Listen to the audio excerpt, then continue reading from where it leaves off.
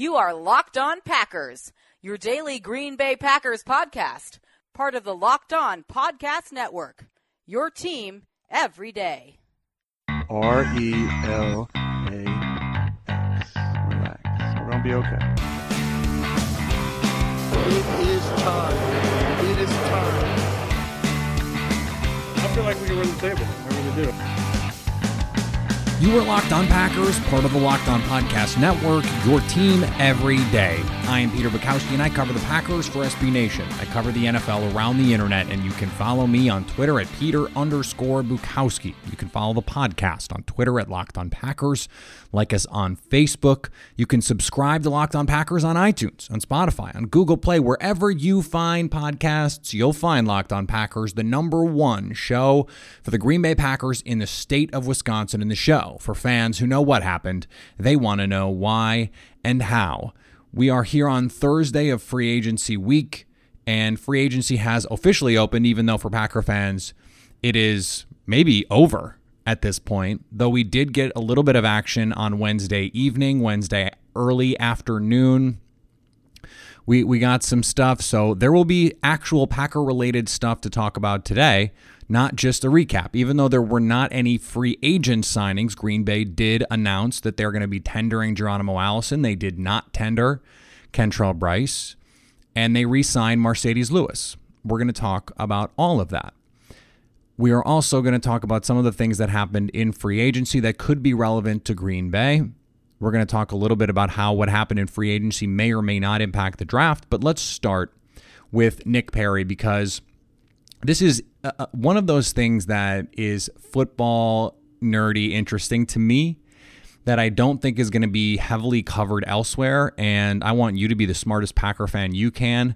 You may not think it's as interesting as I do, but you may have questions about it. You may wonder, why are they doing it this way? Because we heard all offseason, I said on this show that the move with Nick Perry is to cut him and designate him as a June 1 release. And the reason you do that is because they could have saved almost $11 million on the 2019 cap by doing it that way, because you can spread out the guaranteed money that was remaining on Nick Perry's deal. You could have spread it out over 2 seasons rather than eating it all in 2019. Instead, they'll only save $3.3 million on the cap in 2019. Well, why did they do this? They did this for what I think is a fascinating reason. When you look at the 4 deals Green Bay signed earlier in the week, and those have all been announced now, and we've been able to see how they look, what the substance of those contracts are. They're even more team-friendly than we thought. It's really amazing what Russ Ball did with the structure of these contracts, and they're all structured somewhat similarly with very low cap hits early that gradually get a little bit bigger, and in some cases a lot bigger. You can spread out, remember, the cost of guaranteed money on the salary cap. So that money the Packers have to pay in cash. So they're going to have to give Zadarius Smith $20 million as a signing bonus in cash, but they can spread that out over the course of his contract a little bit each year. Well, if you have base contracts that are small, that money still goes to that player. So the player is happy because they're getting a fat check. But in year 1, their base salary might only be $1 million. But they're still getting, their cash inflow is still this whole big thing. So what Green Bay was able to do is Russ Ball manipulated the numbers such that in 2019, tens of millions of dollars in contracts over the course of the life of those contracts, and they only count about half of the cap space that Green Bay had to spend this offseason. They only accounted for about $18 million in cap because of the structure, because of the 2019 structure. So then when you go back to Nick Perry and you wonder why they decided to eat this whole dead cap charge in 2019, this is the reason. They were able to do this, eat Nick Perry's number, get all of these cap numbers for these players low, so that all together the money ends up being about what it could have been. And then next year, when they don't have as many contracts on the books, when Nick Perry's contract comes off entirely and they have to do things like pay David Bakhtiari, they're going to have money to do that. And it's not just kicking the can down the road. And that's something that I've heard from a lot of fans. Isn't that what they're doing? Just kicking the can down the road. It is and it isn't. The player is still getting that money, and the Packers are still going to have to pay the guaranteed money on the terms in the contract. As I said yesterday, if Za'Darius Smith and Preston Smith are playing on the contracts that they signed in year 3 and year 4, it's because they were really good. And if they are really good, in all likelihood, after 2 seasons, you renegotiate those deals, you extend them, and create more cap space in the near term. This is why I always say the cap is fake, because it can always be manipulated. It can always be changed. And the other reason why it's not really kicking the can down the road is because the salary cap goes up 10 million, 15 million every year. So right now, seeing a cap hit of a player for 16 million seems like a lot. But that percentage of the cap that number is going to be in a year, 2 years, 3 years is smaller. So this is actually a smart way to structure contracts. They're probably going to pay out at least 2, if not 3 years on all of these deals. And as a Packer fan, you want them to pay them because that means those players are living up to those contracts. You want them to live up to those contracts because it means they're playing well. And they can play well. But so if you're wondering why they did this with Nick Perry the way that they did, that's the reason. Because what ended up happening is, you look at Billy Turner and you say, well, that's too much for a guy like that. I mean, he might not even be a starter for the Packers. Okay, well, in year 1, he only counts $4.25 million on the cap. That's nothing. I mean, that's a below average offensive line starter is $4.25 million. But then it goes up, 7.6 million, 8 million, 8 million. Well, if he's playing on those 2021 and 2022 numbers, it's because he's a starter and he's solid. And if he's not, then you can cut him after 2 seasons and all you're eating is $5 million of that signing bonus. A little less, $4.5 million. So that's why you structure deals this way, so that after 2 or 3 years, if it's not working out, you can move on with minimal cap damage. Green Bay happened to have to move on to from Nick Perry sooner than they wanted to, simply because he wasn't performing up to his contract. He couldn't stay on the field, and they were able, because Russ Ball is really good at this, they were able to manipulate these contracts, load them with incentives, they love to use roster bonuses, specifically so that if they have to use the June 1 pill, they can. That's a limited option. You can't do that with everyone. They haven't had to use it because guys have mostly lived up to their contracts over the life of them. And these players can. But you use that bonus and then the cap number so that if you have to designate them post June 1, you can spread that hit out. They haven't had to do it. Hopefully they don't have to do it. But this is why we saw them handle that the way that they did, because now that we know what these contracts look like, I have to reiterate it. They're even better than we thought initially.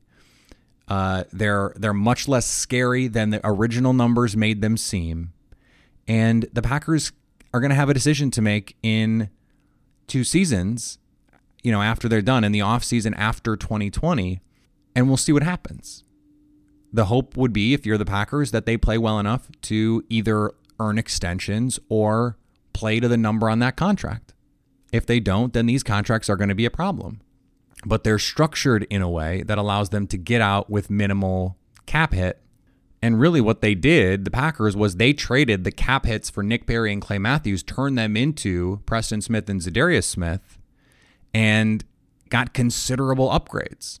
So these are deals you do again if you can. I know the numbers seemed daunting, but there is a method to the madness, and that's why you eat that whole cap hit right now, because you can. And that leaves money for the Packers to still go out and make moves if they want to.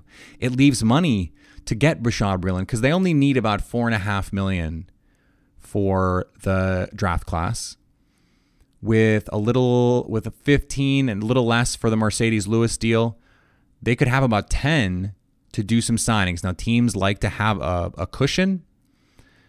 So Bashaud Breeland's cost maybe dependent on that. Tramon Williams can still be cut to save $5 more. So there's still plenty of avenues for the Packers to go make this team better, to add players. The Earl Thomas dream is dead, unfortunately. For those who were really advocating for that, I don't think that was ever really in play, given the number there. That was a huge number that Earl Thomas got, but maybe Eric Berry could be now that he's been released.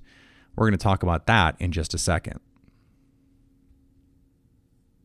So before we get to the Eric Berry bit, I want to talk about Marcedes Lewis because he is back on a one-year deal, and there's a lot of reasons why this makes sense. Matt LaFleur wants to play with two tight ends. You need a blocking tight end, and Lewis is, if not the best, one of the best in football, was criminally underused by Mike McCarthy.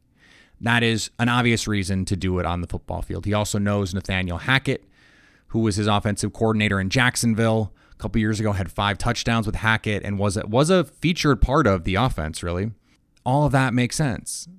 And then when you factor in Jimmy Graham is basically in Green Bay one more season, they don't have anyone else, and even if you're going to spend a first round or a top 50 pick on a tight end, they're unlikely to be ready in year one. It just takes these guys time. Evan Ingram, who was an outstanding talent, even after 2 seasons, hasn't really been able to put it all together, and he's really only been used as a glorified receiver in a lot of cases. It's going to take time for anyone they bring in to get up to speed. So Marcedes Lewis is the perfect bridge tight end because he's going to do his role. He's going to block. He's going to catch the passes when he needs to catch the passes. And that's going to be that, and he's not going to complain about it. I never believed that the video, the conversation with Martellus Bennett was ever really that big a hindrance to his return. It would have been had Mike McCarthy stayed. But number one, I don't think Aaron Rodgers cares that people know that he had friction with Mike McCarthy. And number two, I don't think what Lewis said was really that revelatory. I don't think it was that inflammatory. He said Aaron Rodgers got a play call, rolled his eyes, and changed the play. And Marcedes was in awe of that. He thought it was incredible. He was like, I've never seen a quarterback do that. And oh, by the way, Aaron hit Devontae on a go route for a big first down at the end of a game. He was marveling at it. And then the conversation quickly turned to what a bad offense the Mike McCarthy offense was for tight ends, instigated by Martellus Bennett. And then Bennett asked Marcedes if he had ever had to deal with no-look passes from Rodgers. Not deal with, but if he had ever had to try and catch them. Because Rodgers apparently likes to do that in practice.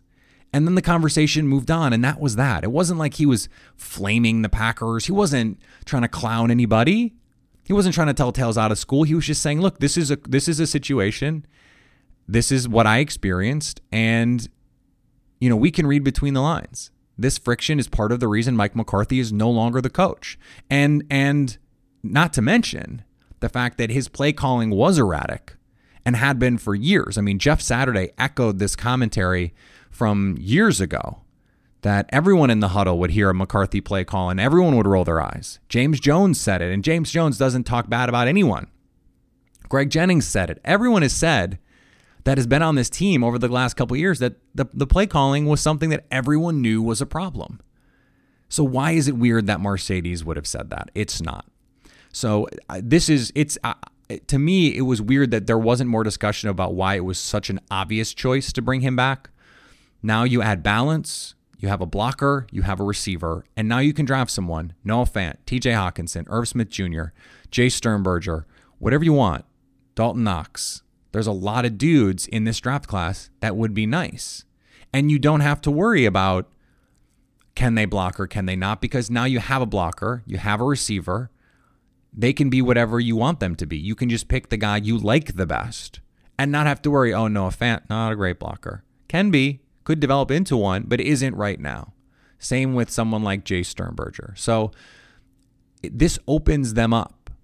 And that's something that is true now of everything that has happened in free agency, and we're going to close on that. In the draft, their options are so wide open now. But speaking of options, the Packers had the option of offering Geronimo Allison a restricted free agent tender. They did. A little bit over $2 million. And coming off a groin injury, that seems reasonable. Now, the restricted free agency is weird, and I know it's complicated, and even I had to refresh my memory on exactly how does this work again, because it is a kind of a convoluted system, and it's different than the NBA, which is where we usually see stuff like this happen. But if you sign a restricted free agent tender, then the team has the right of first refusal. So if a team tries to sign Geronimo Allison, which they can try to do, then the Packers have the right to match it. If they don't match it, then that team can have Allison. In this case, usually you have a first-round tender, second-round tender, and original round tender. Well, Geronimo Allison wasn't drafted. So if a team wants to give him a new contract, they don't have to give up anything to get him. So I was openly advocating on Twitter for teams, look, Geronimo Allison, if he's healthy, he's a solid receiver. He's not a number one. He might not even be a high-end number two, but he can come in and help your offense.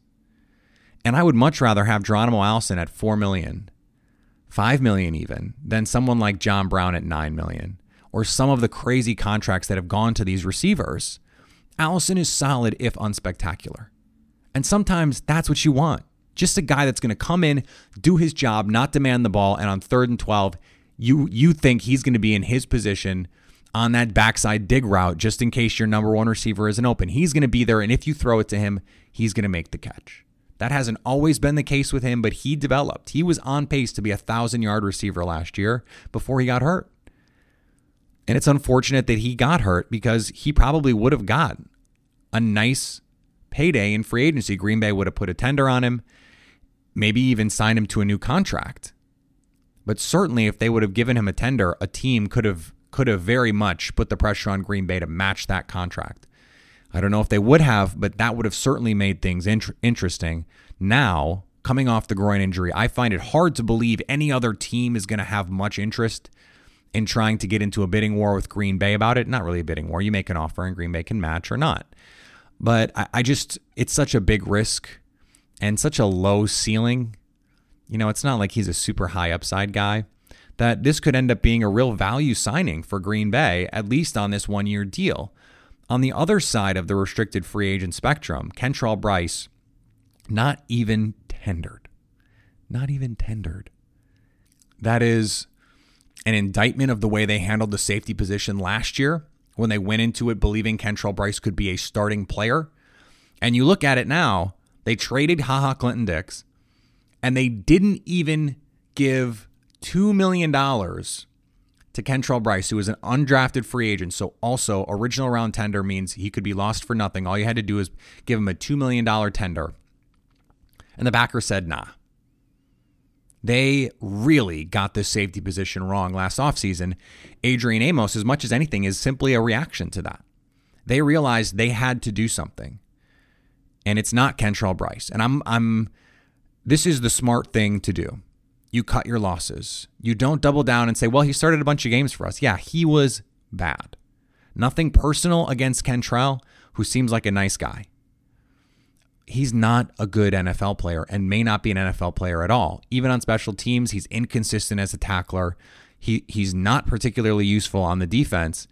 And I don't know how he helps an NFL team. So I wish him the best. Again, nothing personal to him. The reality is he wasn't good and not good enough to make this team, not good enough to even hint at an opportunity to be on this team. So where do they go from here? Is this enough? Are they done?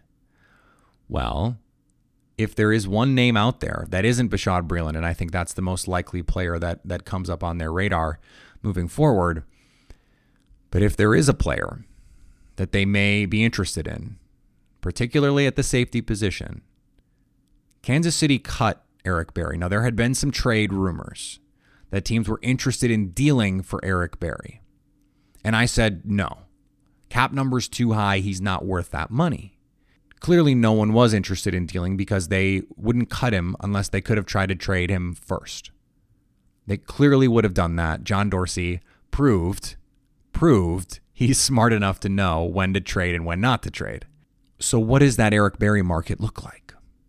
Can you get him for 9 or 10 million? Can you get him, if you can get him for the same deal you gave Adrian Amos, you obviously do it. But if you have to do it 1 year 10, 2 years 22, you do that. Because again, you can get creative with the math in year one and figure it out from there. Also, if you're not going to sign Bashaud Breeland, then what you can do is Eric Berry becomes a safety. Tramon Williams is now being paid to be a cornerback again. And you can move him if there's injuries. And you have this flexibility. Berry and Amos are not ideal running mates necessarily. But the three of them with Tramon and his ability to cover in the slot, to play deep and play a little bit of everywhere, you could leave him at safety. Maybe you draft a corner and you feel good about the 4 or 5 guys you have, plus Berry, plus Amos, plus Tramon. Suddenly that secondary is looking really, really strong, really fortified. It's just something I think they should consider. It's something, I think they will consider, frankly. They're going to call. They're going to find out what the price is because he can make them better. Even if it's just as an overhang defender, that big nickel safety who plays kind of linebacker, plays a little bit in the intermediary zones, in the deep zone a little bit, and plays a little bit all over.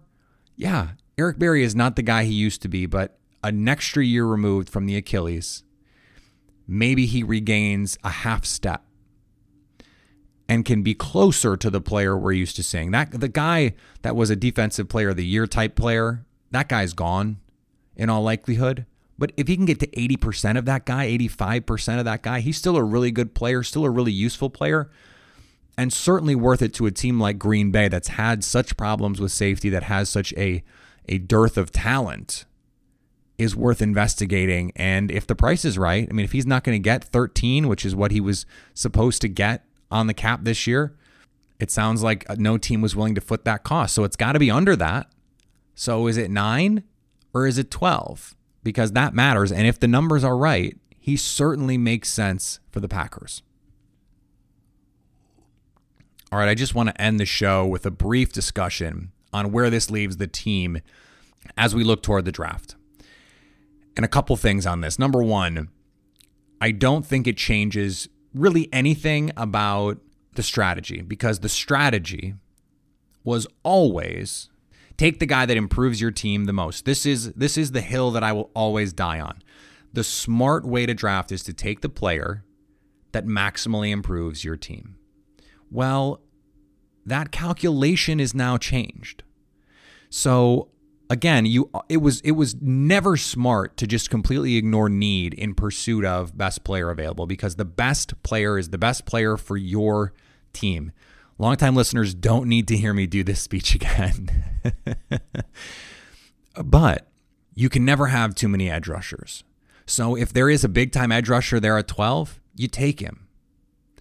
But it now opens the possibility of other players being equally impactful on that rookie deal, because that's the thing.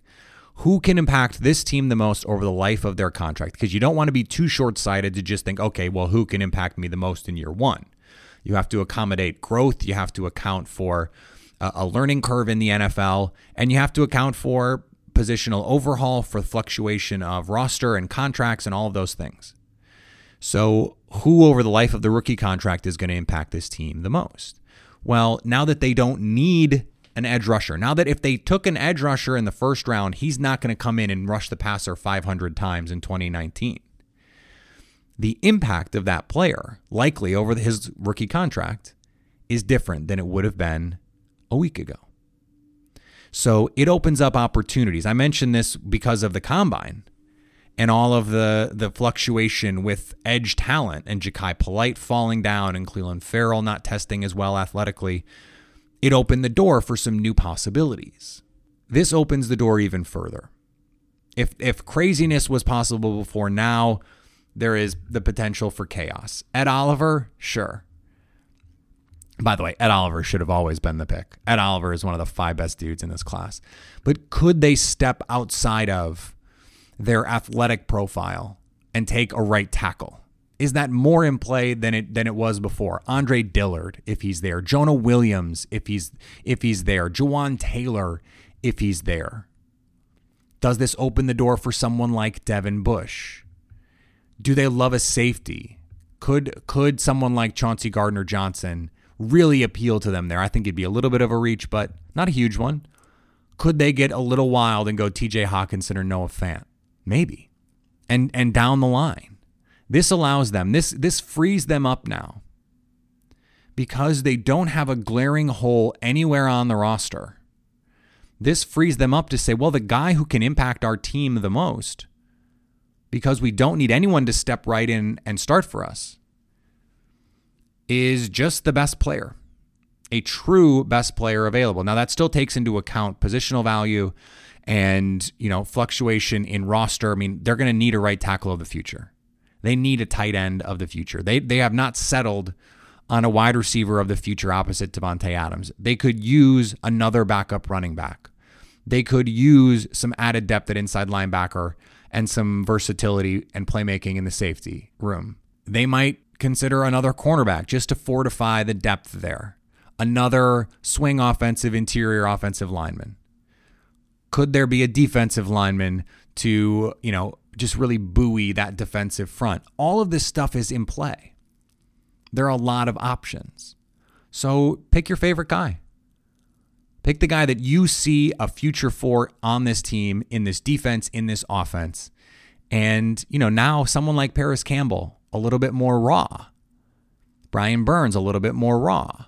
It becomes easier to justify their talent relative to their polish when you don't think you need them to play right away. And that does necessarily, by the way, not a bad thing, that necessarily changes your thinking when that's not the case. When you have players that you think are going to have to play right away, you view them differently. And you should. Not that it should be the end-all be-all or that it should be the deciding factor, but it has to be a factor. It has to be a factor because lack of polish is a risk. And you have to be able to develop that, and you have to be able to project that forward. So practically speaking, it doesn't change your approach because what you want are the guys that are going to make you maximally improved. But now the net that you can cast for that to be the case is wider. And that should be music to Brian Gutekunst's ears because it means the potential of trading down. It means the potential of trading up. Now, if you like someone, you can target them because you don't feel like you have to fill a bunch of these other holes. You don't feel like you have to add bodies in all these locations. So someone falls, you really like them, go up and get them. It frees them up so much to be aggressive and be patient, depending on their position at the time, that I think they're now in an even better position than they were with 3 picks in the top 50 to go out and crush this draft and really give themselves a chance to get right back in the Super Bowl conversation. Because Mike Clay, one of the NFL fantasy football guys for ESPN, said it earlier in the week. It's hard to find a better team now on paper than the Packers. That's true. And paper tigers don't win Super Bowls, and now a team like the Browns probably has a conversation, and there are plenty of teams out there with talent.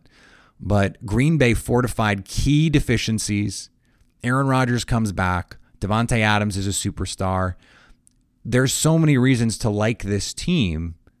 If you go out and have a home run draft, you really could be talking about a 2-year turnaround for Brian Gutekunst, taking this team from, a lot of turmoil and putting them back in Super Bowl contention. And wouldn't that be a thing? We certainly would have something to talk about. All right, next week, we're going to hear from people who covered some of these free agents, get a deep dive, already have a Preston Smith and a Adrian Amos show lined up, interviews set, actually interviews done. We are ready to go for next week, and we'll try and cover news as best we can. If there's Packer news, we'll break it as best we can, and we'll go through the week, and we'll get to some of these guys, and then we'll turn our attention toward the draft because once we get through next week, it's a month out, and that means there's rumors to talk about. That means there's players to identify that could be potential Green Bay Packers targets. Unfortunately for us, the widening of the net makes things much more complicated for that. So we may have to discuss a lot more players. I guess that means more content, which is great for you. So we'll keep on doing that. We are record-breaking this week. Absolutely crushed the biggest day in Locked On Packers history yesterday. Absolutely massive numbers. We charted on the iTunes Top 100. In fact, we were 69. That was the highest I saw it get to. But, I mean, we were in the top 100 ahead of, titans of the industry. Rich Eisen and Ryan Russillo and Katie Nolan and Brian Windhorst, and just some really awesome podcasts that are out there. So that was really cool to see. Thank you guys so much for your support. This has been really an awesome journey this offseason and the growth that we've seen already. So let's keep it up. Let's keep pushing forward because the Packers are. And they have made it clear that they are going to be an interesting team in all facets of the NFL calendar. So that's why you're here. That's why you're following along. Speaking of following, you can follow me on Twitter at Peter_Bukowski. Follow the podcast on Twitter at Locked On Packers. Like us on Facebook. Subscribe on iTunes, on Spotify. Leave us a review, a 5-star rating. It really helps us spread the word about the show. And anytime, I promise we'll do another mailbag soon. Anytime you want to hit us up on the Locked On Packers fan hotline, you can do that, 920-341-3775, because even in the offseason, you have to stay Locked On Packers.